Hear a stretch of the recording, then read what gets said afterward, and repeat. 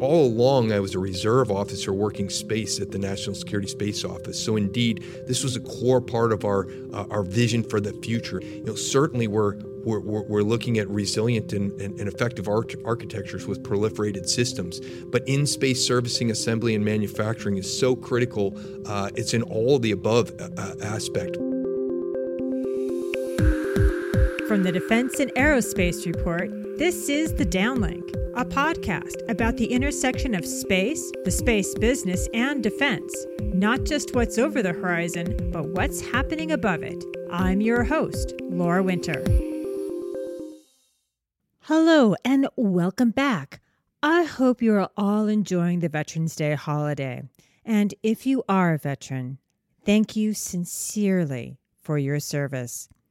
Now on to this week's episode, which is coming to you from the University of Maryland in College Park. It's here inside the University Student Union's Colony Ballroom that NASA gathered an interested and invested crowd of U.S. space leaders who work on in-space servicing, manufacturing, and assembly, or ISAM. The acronym is actually a catch-all descriptor that captures a broad set of in-space industrial activities and technologies that could be on the verge of mass adoption. What's absolutely key here is that robots of every size imaginable do the work, such as extending the lifespan of spacecraft. So we're talking refueling and repairing objects in space or on the surface of celestial bodies. But it also includes using robots to manufacture components in space and using those components to build structures from beams to space stations. This is not science fiction. This is science now. So NASA has just established the Cosmic Consortium. It's an interest group of the various ISAM stakeholders, and the intent of this week's Cosmic Kickoff event is twofold. First, to coordinate face-to-face a national effort to develop and deploy ISAM technology. And second, to make the use of ISAM technologies as routine as employing a programmed coffee maker for your first cup of joe. At the Cosmic Kickoff event, I caught up with United States Space Force Major General John Olson, who has so many hats as a mobilization assistant to the Chief of Space Operations that I'm leaving it up to him to explain what exactly he does.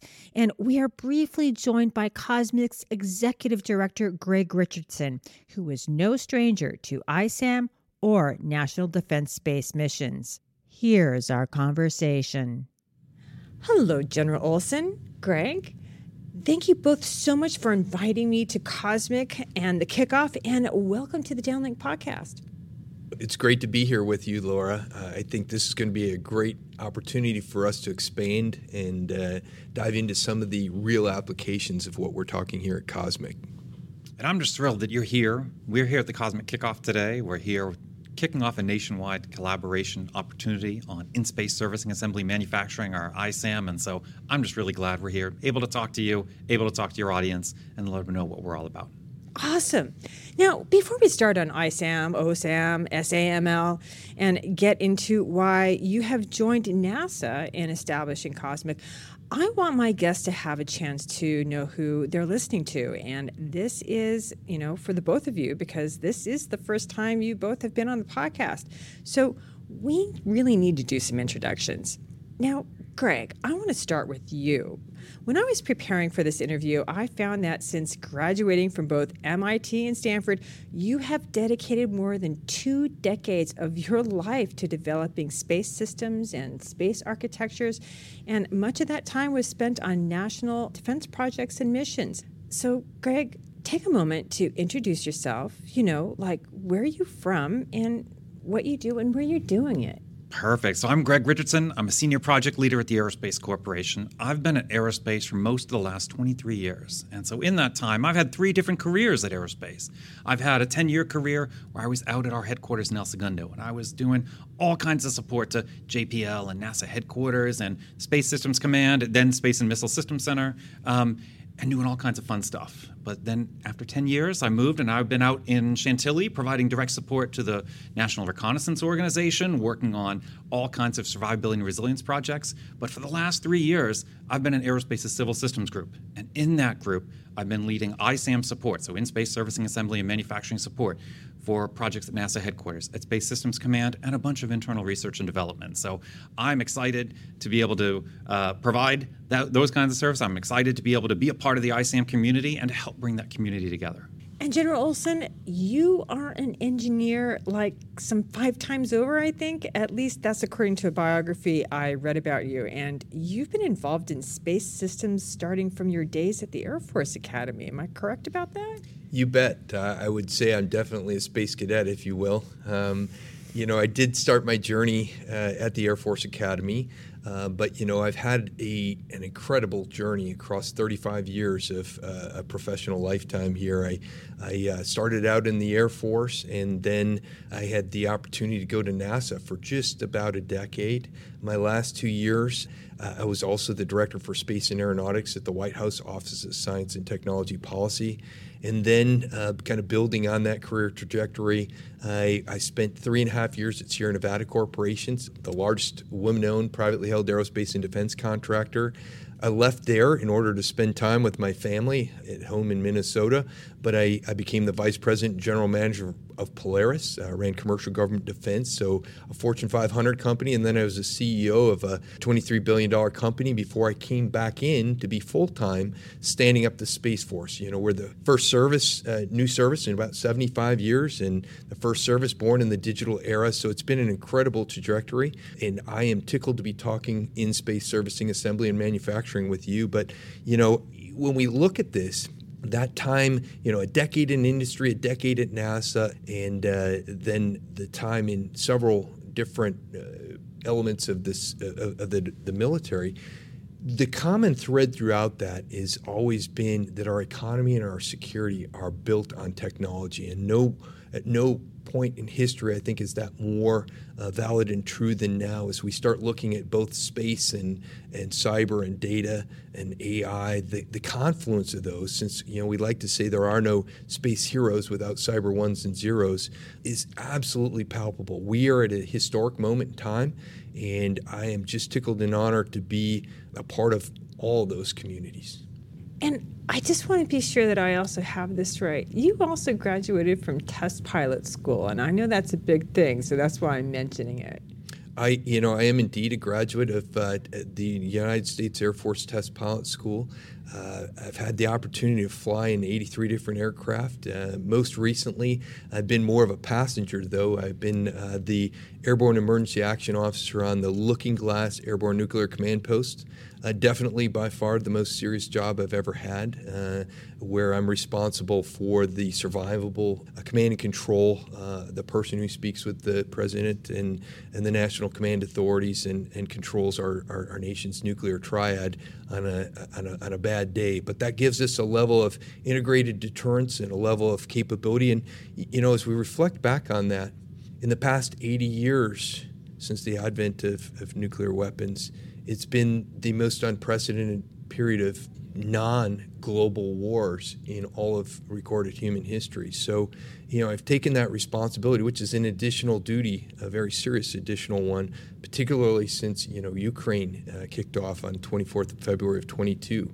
Today represents day 622 that conflict has been ongoing. And of course, with the Israel situation, the world is indeed as challenging and as dynamic as perhaps I've ever seen it in my 35 years of serving in the military in either a full-time or a part-time capacity. So that is a serious challenge before us. When we look at space is absolutely critical to our daily life in the civilian or the economic capacity. I mean, whether it be our GPS or our weather or our banking system time sinks.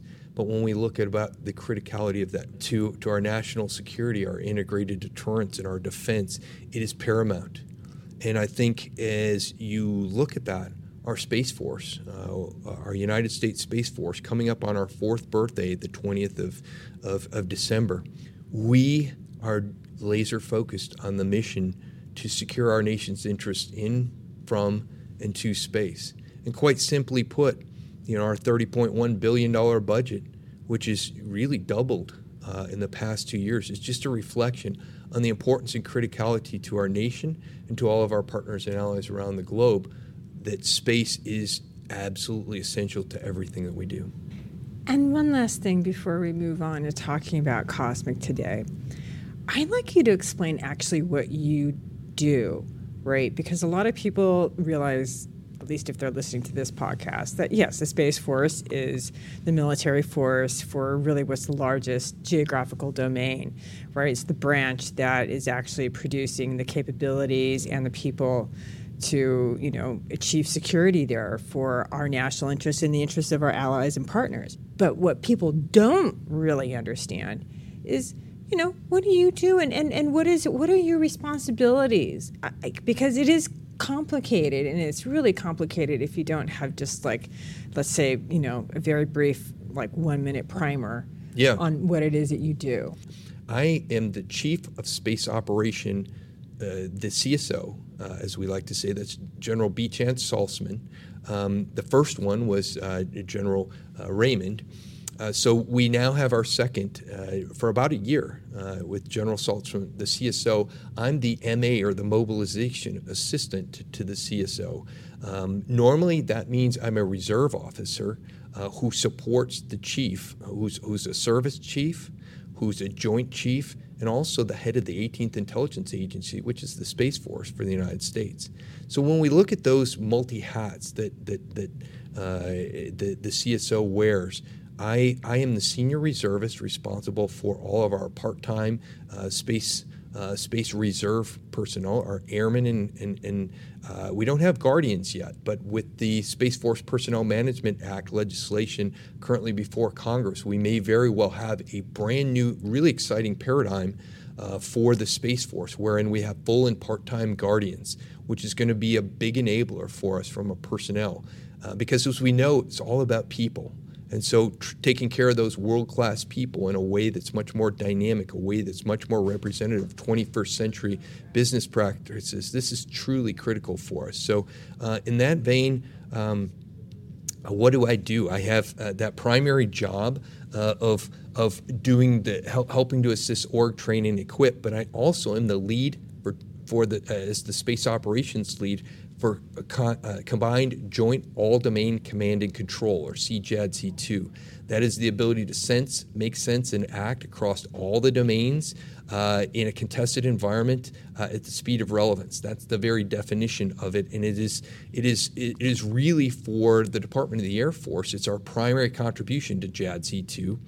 It is also done under the operations requirements are set under the Advanced Battle Management System Cross-Functional Team, or ABMS-CFT. I'm the Space Ops leader of that.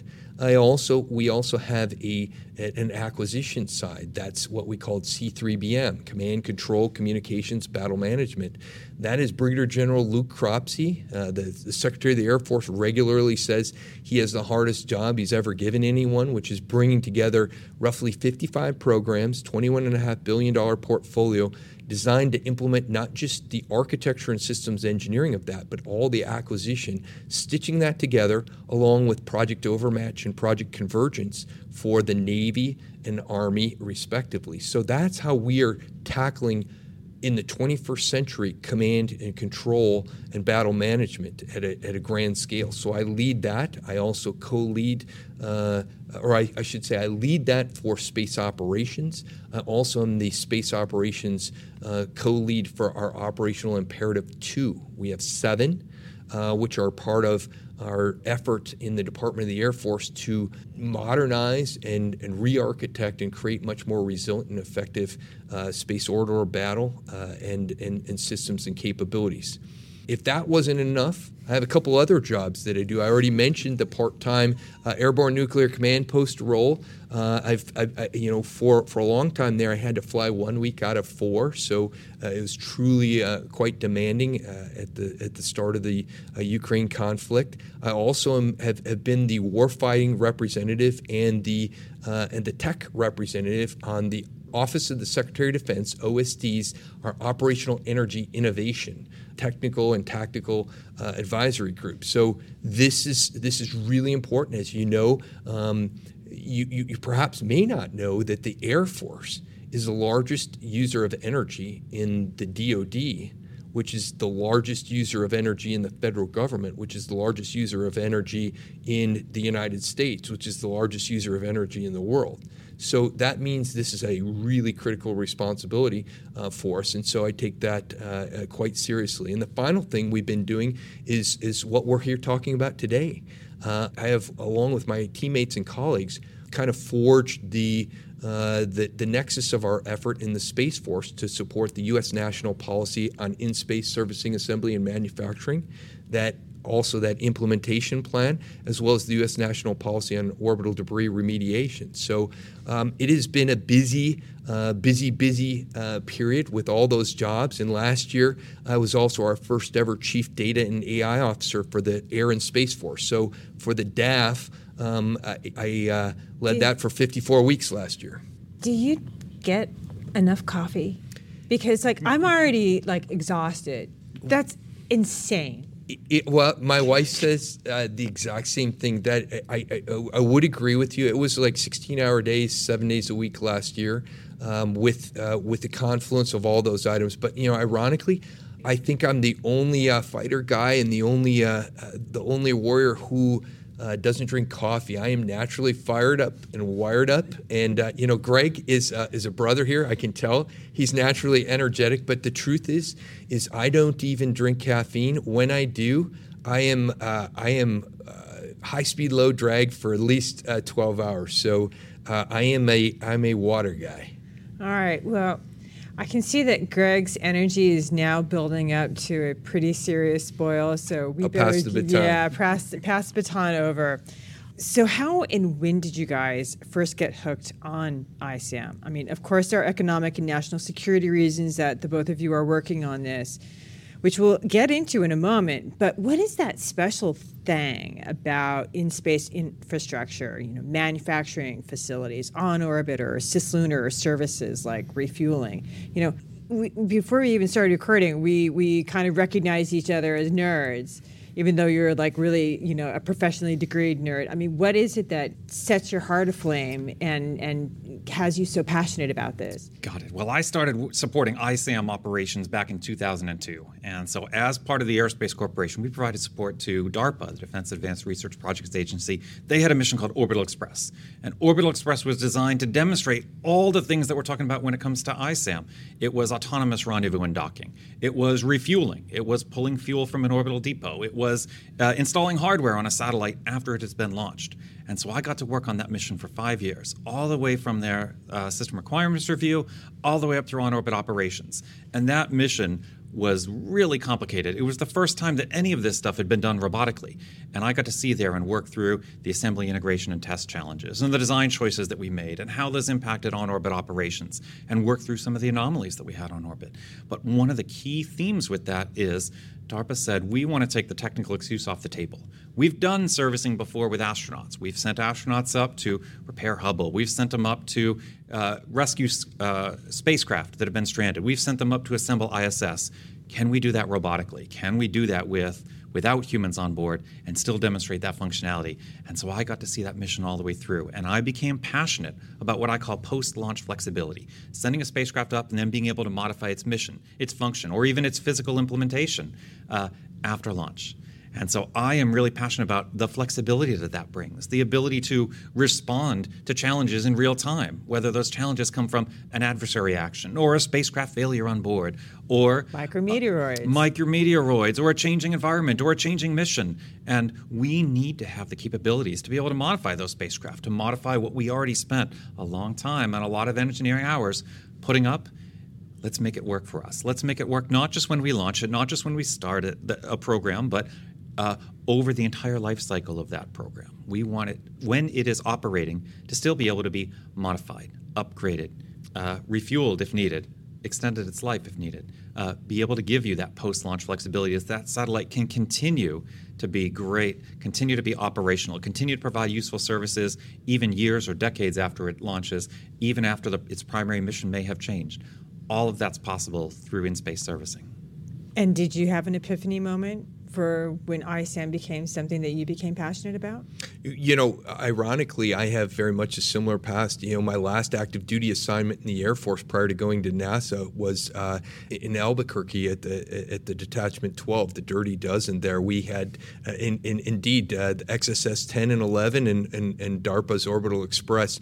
So these were fantastic opportunities that I had an opportunity to engage in operationally and from a test and evaluation perspective early on. When I went to NASA, it became ever more present. John Grunsfeld, I'm very honored to call him a friend. But the work that he did with the human aspect of the on-orbit servicing and repair was phenomenal and amazing at NASA. But when I was the manager of International Space Station operations there, and when you look at the capabilities in the build-out and the maintenance and the upgrade of the International Space Station, just further reinforced this. All along, I was a reserve officer working space at the National Security Space Office. So indeed, this was a core part of our vision for the future. Certainly we're looking at resilient and effective architectures with proliferated systems. But in-space servicing, assembly, and manufacturing is so critical.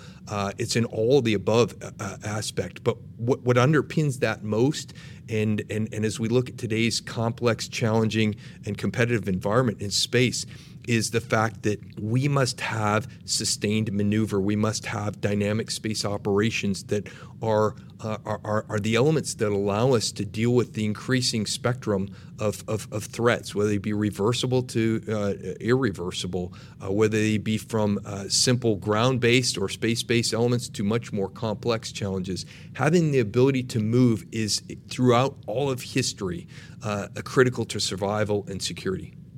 So, Greg, then why cosmic? I mean, there are a lot of groups that are working on different aspects of ISAM or ISAM in certain locations, like you've got the Lunar Surface and Innovation Consortium, and they're looking very much in the cislunar area, lunar operations. But again, why cosmic? What's the demand signal for establishing cosmic? And you might even want to start with, what does cosmic actually stand for? Sure, absolutely. Cosmic is the Consortium for Space Mobility and ISAM Capabilities. We've talked to ISAM, the In-Space Servicing, Assembly, Manufacturing, and Cosmic is standing up as a nationwide consortium to bring together government, industry, academia, nonprofit research institutions, and other consortia to collaborate, to coordinate, to share information about what they're doing, to share information about what they're planning, and to help the U.S. ISAM industry demonstrate all the capabilities that it needs to provide the space mobility, the dynamic space operations that are needed for DoD side, to provide the refueling that is needed and the life extension that's needed on the commercial side,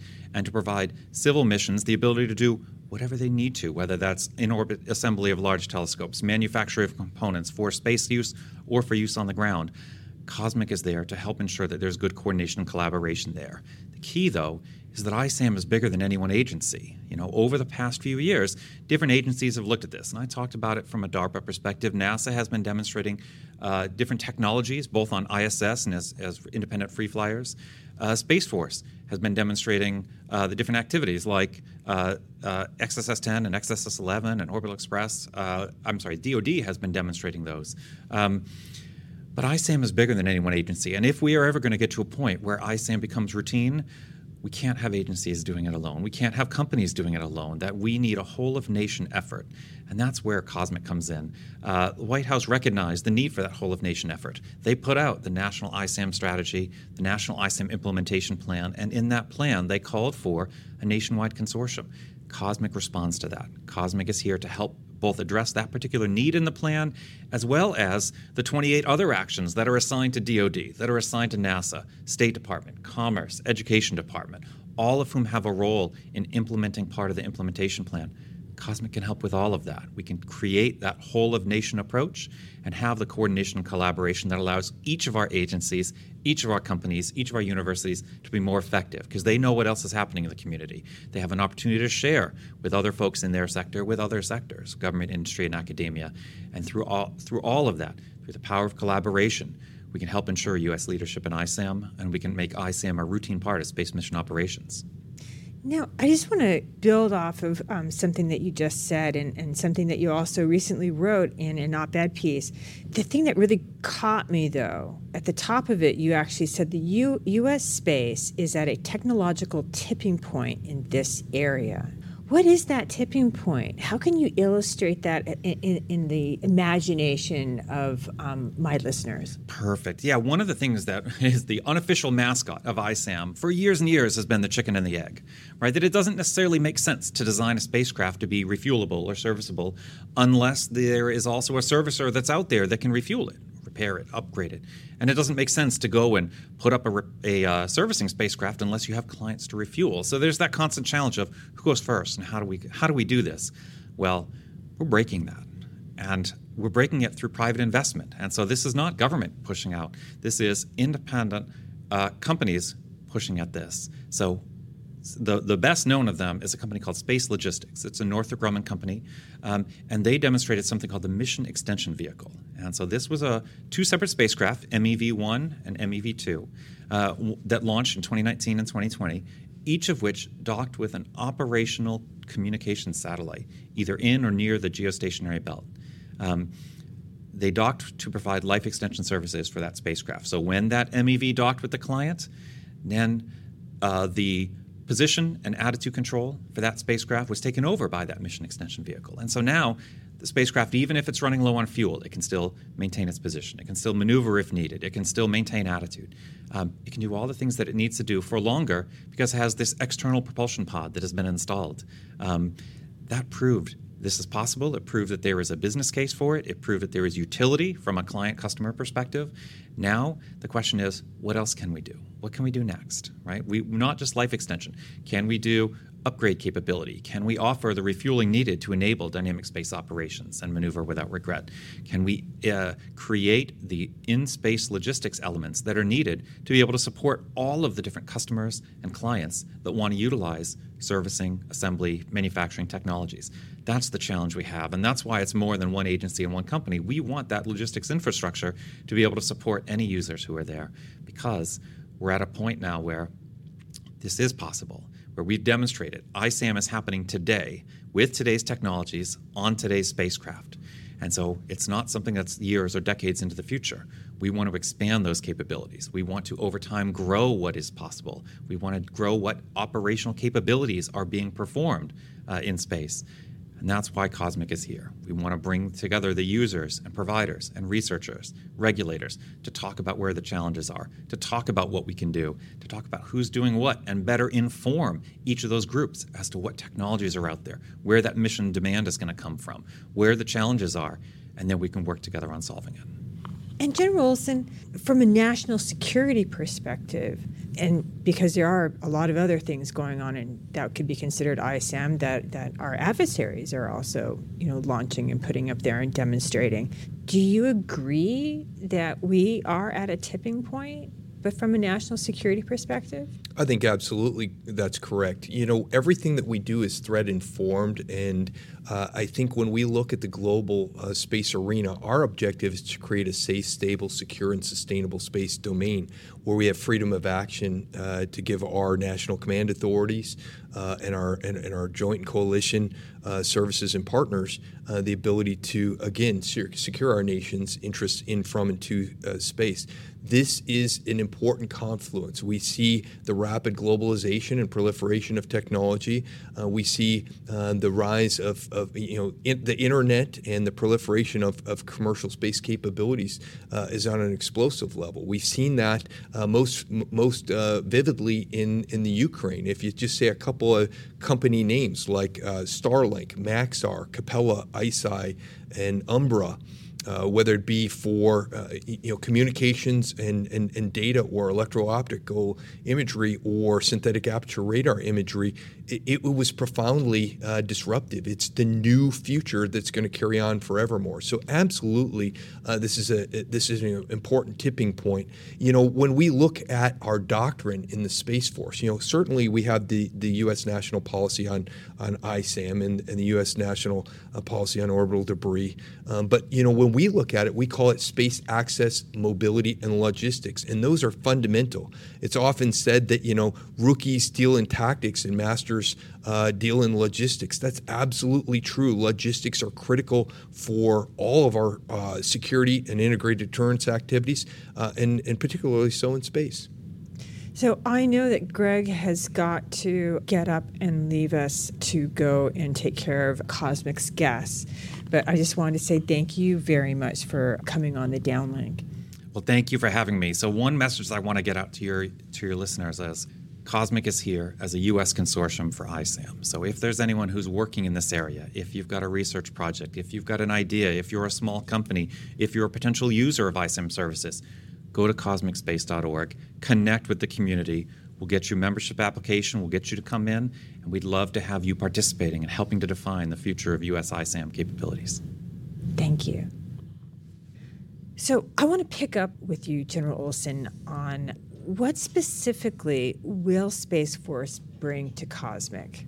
You've got SpaceWorks and orbital prime contracts, but being part of Cosmic just gives me the feels that all of this coordination should be leading to something bigger. Maybe it's people, maybe it's greater effort, but it does require effort if you're going to be part of a consortium that is actually going to get real stuff done and not just talk about it.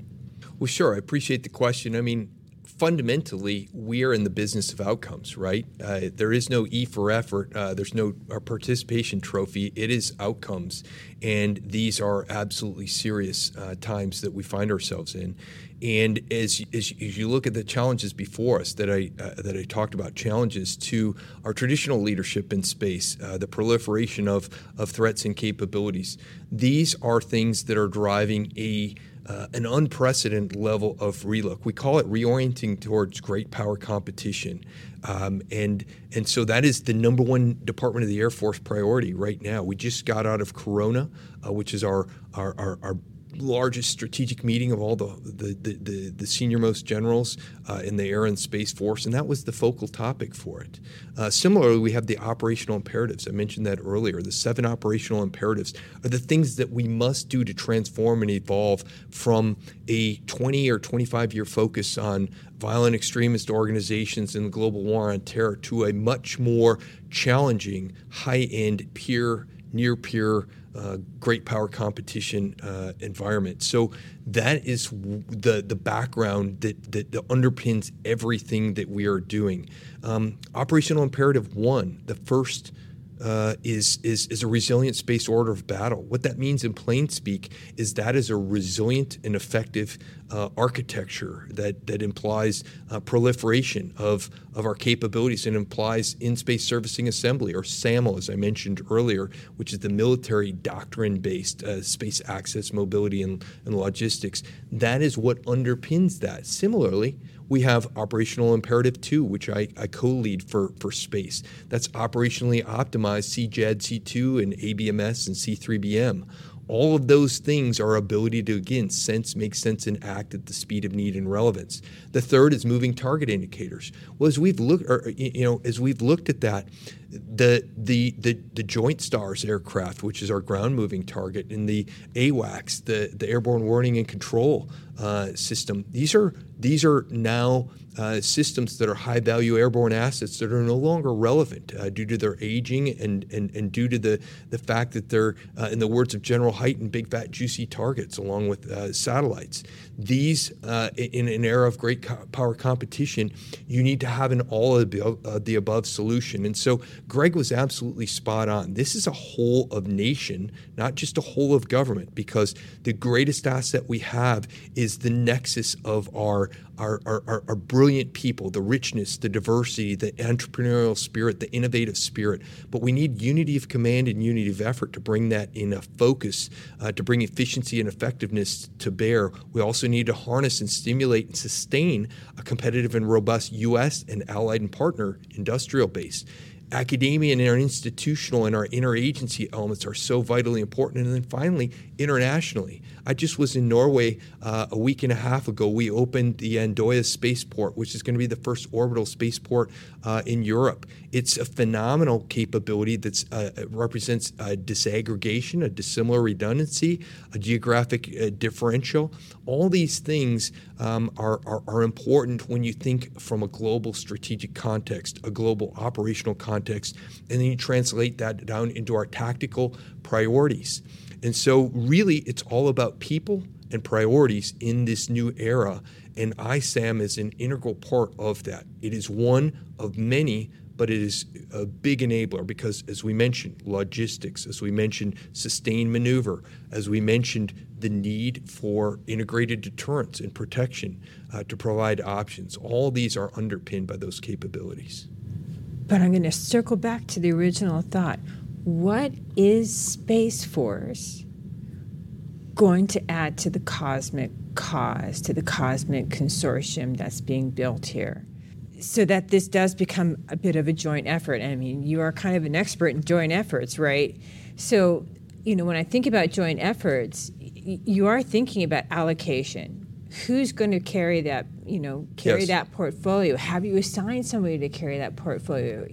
Yes, Right? we're doing it at all echelons. So we've structuralized this into our existing organizational roles and responsibilities. Of course, we've got the policy, and that starts right. That underpins that. But then we put that into a prioritization. You heard from our SAF SQ, our space acquisition, working for the Service Acquisition Executive for Space. We also have the program executive officers that work with beneath that. Our acquisition arms are the Space Development Agency, and they are the embodiment of a new philosophy where we go, much simpler, much more, much shorter development and test and deployment timelines. So, our objective is 2 years, and our threshold is about 3 years. So that's radically different than the decade plus that it used to take.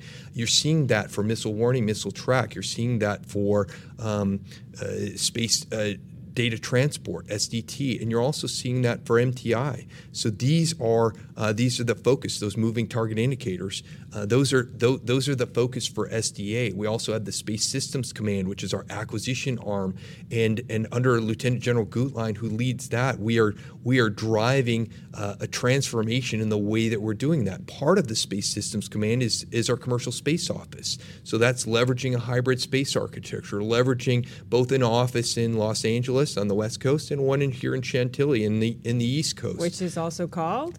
Well, cosmic. Exactly. Right? So that is the embodiment of is an embodiment of that. But it's also at our Space Rapid Capabilities Office. It's also at the Space Operations Command. It's also at the 45 Space Launch Delta under Brigadier General Kristen Pansenhagen. The one thing that's super neat, and our predecessor started that with Major General Bird Dog Purdy. They're multi-hatted in that they're both responsible for acquisition and operations, and that gives us a tremendous agility, and it allows us to link requirements with actually what we deliver in terms of kit or capabilities as part of that org train and equip responsibility. So, but that's just the start. Part of its architecture, part of its the basic and applied research, development, test, and evaluation, the RDT&E, the systems development. It's a systems of systems architecture. We've adopted a model-based systems engineering approach. So our Space Warfighting Analysis Center, the SWAC, takes a threat-based, intelligence-informed perspective, and it builds all these models, and it allows us to iterate and evaluate on a level with our industry partners. Now we bring in those digital elements, and we exercise them and evaluate them in this digital engineering ecosystem. And what that allows us to do is go faster and farther. So that is how we are bringing this to bear. At the end of the day, it's people and it's money. And so we're aligning our money to our priorities, again, consistent with great power competition, with the operational imperatives. But then we know that the huge capability set that is in industry, since we're so very small in the Space Force, we're teaming with NASA as the other really large pole, Space Force and NASA, the National Reconnaissance Office. But this is so much more broader. We had 14 departments and agencies that contributed to the interagency efforts ISAM. And activities on ISAM. Yeah, it's actually 18. 18 departments and agencies. This is the Office of Department of Commerce, Office of Space Commercialization, the FAA, NOAA, when we look across the services, and there's so many more, when we tie the interagency, the industry, and the international elements together, that's how we bring all those elements and roles and responsibilities of the Space Force into that interagency whole-of-nation approach. So for my last question, I want to give you kind of a sweet, yummy softball, something expansive. Okay. And with 5 engineering degrees and a massive background in space and aerospace, put your nerdiest self on. Where do you see ISAM, let's say, 10 years? How will the Space Force utilize ISAM? Well, I love the question. 10 years. 10 years is a long time. If you just look back 10 years ago, it's stunning how far we've come. I think actually the future is coming faster than anyone That's thinks. exactly right. And when you look at the capabilities with data and generative AI, and when we look at the evolution in so many foundational areas, the confluence of those is freaky fast, if you will. So in 10 years, my vision, and I do not think it's too far out there at all, I see ISAM as being a ubiquitous part of everything that we do in space. It's going to be like a nothing burger by itself, because it's going to be an intrinsic part of everything that we do. Again, when we look at it from a national security side, as you asked, space access, mobility, and logistics, when we talk sustained maneuver, throughout all of history, maneuver has been the difference between success or failure, life or death. It is no different. We're just now going to massively adopt that. Is it the only thing? No. Proliferated space architectures, resilient, robust space architectures, ones that leverage dissimilar redundancy, and all of those things we've discussed are absolutely part of it. But it's an all the above solution. When we talk about what will we see, well, we've got Artemis. NASA is leading the way with civil space exploration. Commercial is right there, and the awesome opportunities that are going to unfold. And Space Force is going to be there with them, because absolutely. You don't go exploring without having the security coming with you. Amen. Our entire human history is always shown that. Where commerce and exploration have gone, so too has had the need to protect, had the need to safeguard, because those two go hand in hand. And so we see a bright, bold future. I also see that this is going to be all orbits, but it's also going to be XGEO and cislunar, and that is here now. If we look in a great power context, right now, we've got Chang'e 5 on the far side of the moon. We've got an orbiter in a near-rectilinear halo orbit. But, we also have an incredible array of capabilities and ideas and strategies, and we're working together in a unified sense to bring those to bear and to bring those to fruition, because the United States, since the dawn of the space age, has been a leader, and this is an integral part of our economy and security, and the same is going to be ever more present in the future. And that's why the Space Force and NASA are going to be there together, along with the rest of the whole of the nation and our partners and allies. And I'm really excited about that 10-year future. I think, when we look at 5, it's going to be unbelievably disruptive. Are we going to be living, you think, out there?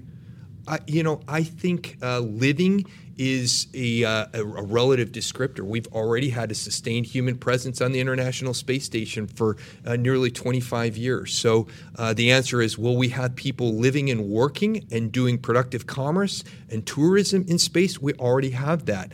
And I say we're going to see it accelerate. And it's going to be a fun, extraordinary time. It's a great moment in history to be alive. If you're a space geek, a tech nut, this is a hot area. And like we say, it goes hand in hand. Space and cyber and data and AI, they're all mutually synergistic, and they're growing together. And so it is going to be a fun next decade. General Olson, thank you so much for your time. This was fascinating. It's a pleasure and an honor. I look forward to the next time. Thank you very much, Laura. That's it for this week. If you like what you're hearing, follow the downlink on Twitter and subscribe to the podcast on your favorite podcast platform. For the latest defense news and analysis, listen to the Daily Defense and Aerospace Report podcast hosted by Vago Muradian, and listen to Cavis Ships to hear the latest on what's happening in the maritime domain. I'm Laura Winter, and thank you for listening.